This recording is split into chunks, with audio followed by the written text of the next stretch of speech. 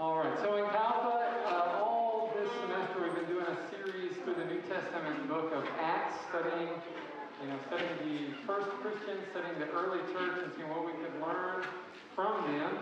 Our first meetings this semester looked a lot like the early church, just small little groups meeting in each other's homes, meeting in each other's apartments, meeting mostly online, Zoom, virtually, and so we've been studying the book of Acts last week, and Natalie and I talked about the ministry of Philip, how God used him, and in life groups this week we continue to look at Philip's ministry as God used him to share with the Ethiopian eunuch, and we're going to continue the story tonight. Return the page, leave Philip for a little bit, and turn the page to Acts chapter 9, and talk about what happened meanwhile.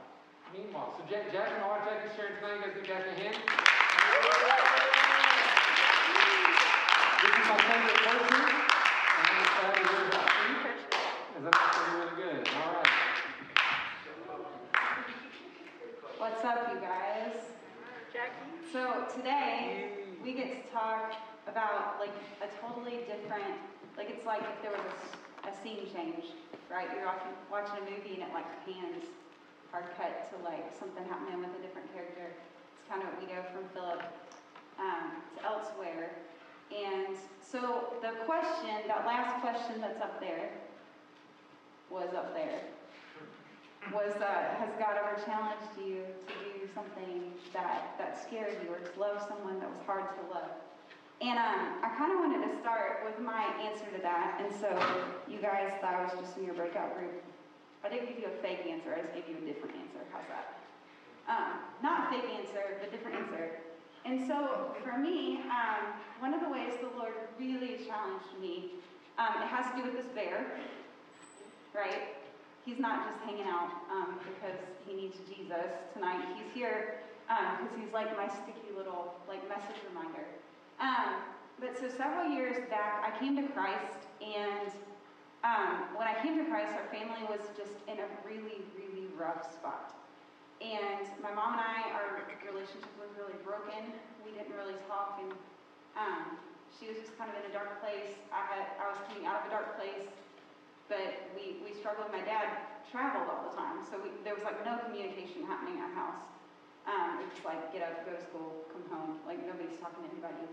And around Valentine's Day, I had come to Christ, and I was trying to go in the Lord, and I heard people say, Jesus can lead you, he can guide you, he can direct your life, he can speak to you. And I just got so hungry to hear the voice of God. I was like, God, speak to me.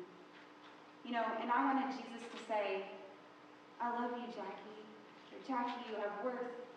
Or, this is what I want you to do with your life. How many know that's what we want to hear God speak to us, right?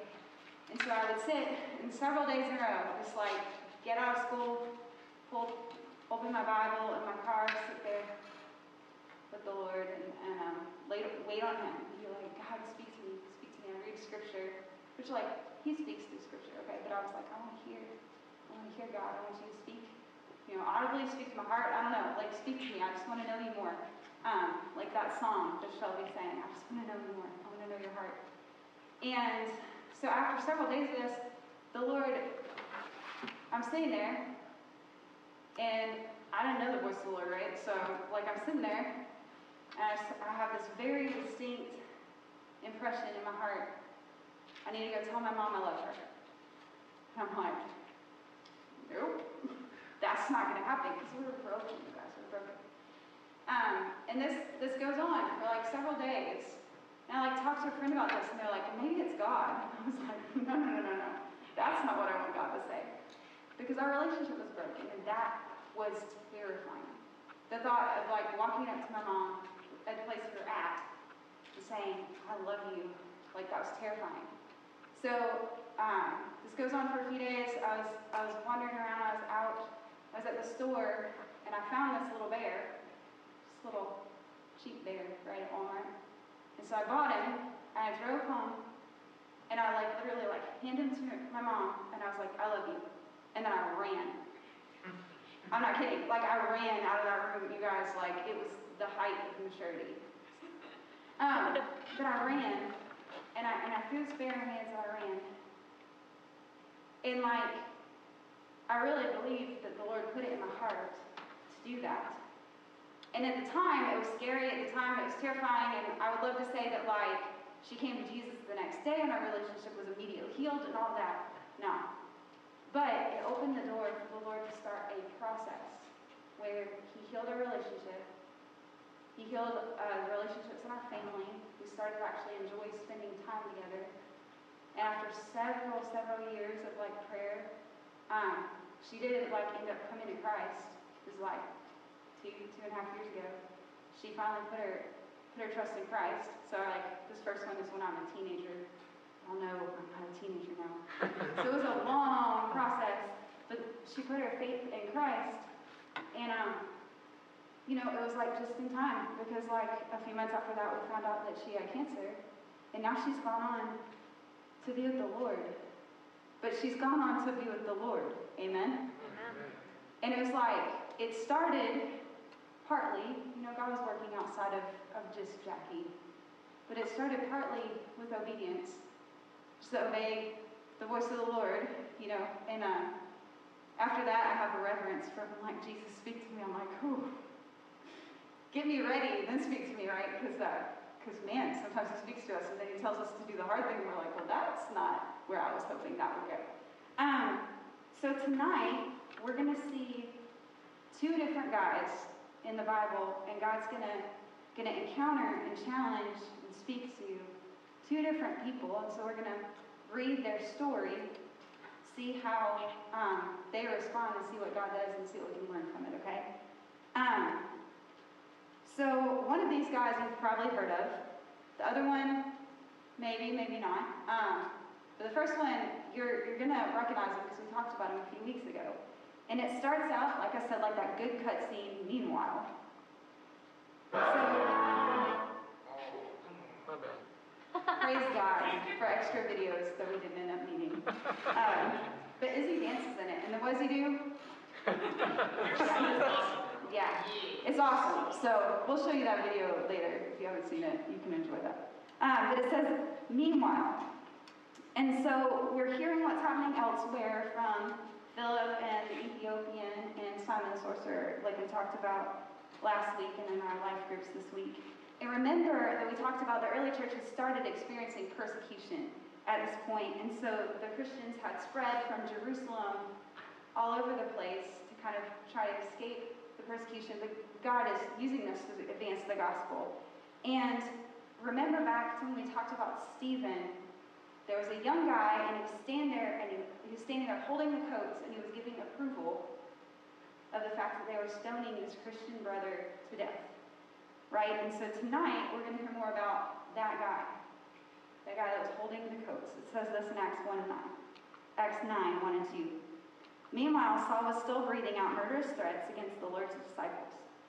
He went to the high priest, and he asked him for letters to the synagogues in Damascus, so if he found any there who belonged to the way, whether men or women, he might take them as prisoners to Jerusalem. So this is the first guy we're going to talk about tonight. His name is Saul, or I like to call him Saul to Paul, right? Because he doesn't stay Saul.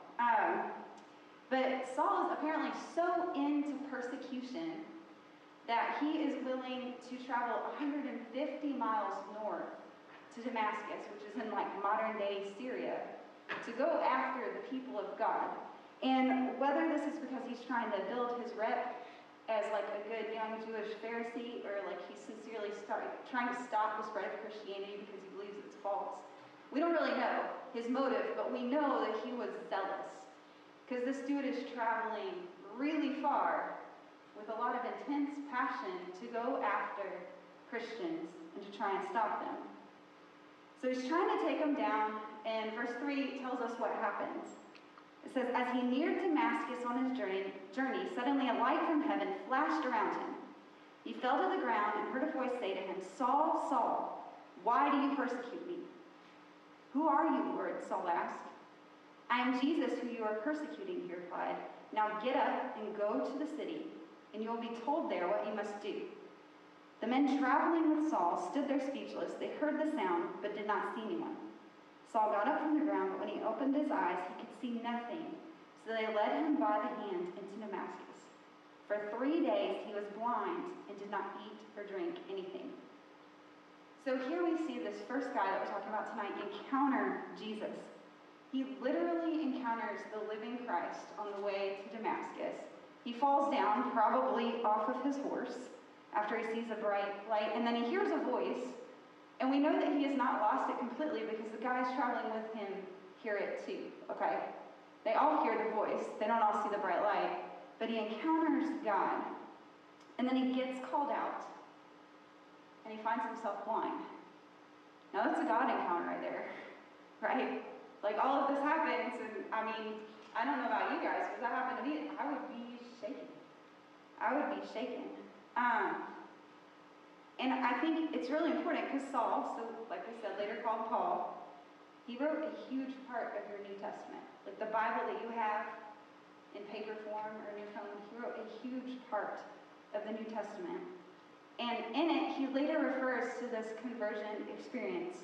He refers to this experience right here, blinding light, voice from heaven, Saul, why are you persecuting me? Going blind as his conversion, as the point at which he decided to follow Jesus. In 1 Corinthians 15:8, he says that Jesus appeared to him as one abnormally born.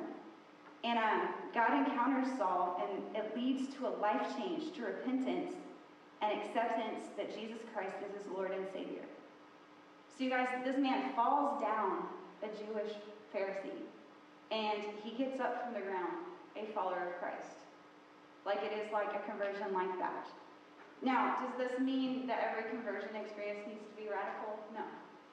No, like sometimes we come to Christ and it is like a huge, like frightening experience or a huge emotional experience. Sometimes we simply sit and we pray and say, Jesus, I need you, and he comes in and he changes our life. The important thing is that we confess him as Lord and Savior and our life is changed. Okay? It's not how it happens, but in Saul's case, it's pretty dramatic. And so one question I'll ask you tonight is like, have you done that? Have you come to a place before the Lord that you have acknowledged him as Lord and Savior? That you've thought about, who is Jesus? Like really, who is he? Not who do people say he is, not who do professors say he is, not who the pastor that speaks on Sunday morning say he is, but who is Jesus to you? You know, because we read in God's word that he was born of a virgin, right? He lived a sinless life. He did miracles among us. And then he suffered, and he died on the cross, and he died not because he had ever done anything wrong, but because we had done wrong. And he wanted to make our relationship right with God. And 3 days later, he rose from the dead, and he conquered sin and death and the grave. And we have the opportunity now to trust on him, to trust on the work that he accomplished, and become children of God. Each and every one of us have that opportunity. We may not have a blinding light, we may not have a voice from heaven, but we have the opportunity to trust Jesus as our Lord and Savior. So I challenge you to think about that tonight. If you've not done that, there is no more important thing you can do in this life. No more important thing you can do in this life than to trust Jesus as your Lord and Savior. So now we're going to look at the second guy, the second part of this passage, right? We talked about Saul and Paul, right? And now we're going to look at the second guy, which you may or may not have heard of. Acts 9, 10 through 12, it says this. In Damascus, remember that's where Saul is headed, there was a disciple named Ananias. The Lord called to him in a vision. Ananias, yes, Lord, he answered. The Lord told him, go to the house of Judas on Straight Street and ask for a man from Tarsus named Saul, for he is praying. In a vision, he has seen a man named Ananias come, place his hands on him, and restore his sight. So the Lord speaks to the second guy, Ananias. He's already a Christian. He's in Damascus. So he's literally one of the guys that Saul is headed to persecute and destroy and take back to Jerusalem in chains. But God speaks to him, and he says, go pray for Saul. And he tells him he's going to be part of, like, an incredible miracle, right? And so, like, I don't know about you guys, if God spoke to me, like, you get to be part of this incredible miracle, like, it'd be kind of exciting, right? But he also knows who Saul is because reputation precedes him, right? So in verse 13, he says this, Lord, Ananias answers, I have heard many reports about this man and all the harm he has done to your holy people in Jerusalem. And he has come here with authority from the chief priest to arrest all who call on your name. But the Lord said to Ananias, Go, this man is my chosen instrument to proclaim my name to the Gentiles and the kings and the people of Israel. I will show him how much he must suffer for my name. Then Ananias went to the house and entered it. Placing his hands on Saul, he said, Brother Saul, the Lord Jesus, who appeared to you on the road as you were coming here, has sent me, so that you may see again and be filled with the Holy Spirit. Immediately, something like scales fell from Saul's eyes, and he could see again. He got up and was baptized, and after taking some food, he regained his strength. Saul spent several days with the disciples in Damascus, and at once he began to preach in the synagogues that Jesus is the Son of God. So we read here that Ananias, even though he knows who this guy is, he knows that he was going to go persecute the Christians. Ananias decides to obey the Lord. He goes, he prays for Saul. Saul regains his sight, and he joins the Christian community, right? So not only does Saul join the Christian community, he goes on to be a missionary, like we'll read as we go through Acts. He goes on to be a missionary, goes on 3 separate missionary journeys, starts churches throughout the Roman Empire, and writes what comes to about a third of your New Testament, right? So he goes on to do incredible things, absolutely incredible things. So my question about Ananias is this. What if Ananias had told God no? Like, what if God had spoken to Ananias, I want you to go to this dude who's probably going to put you in chains if his life's not really changed, and pray for him so he'll be healed. And Ananias had said no, right? I'd like to argue that God spread the church throughout the Roman world through Paul because Ananias obeyed. I'd like to argue we have a third of our New Testament because Ananias obeyed.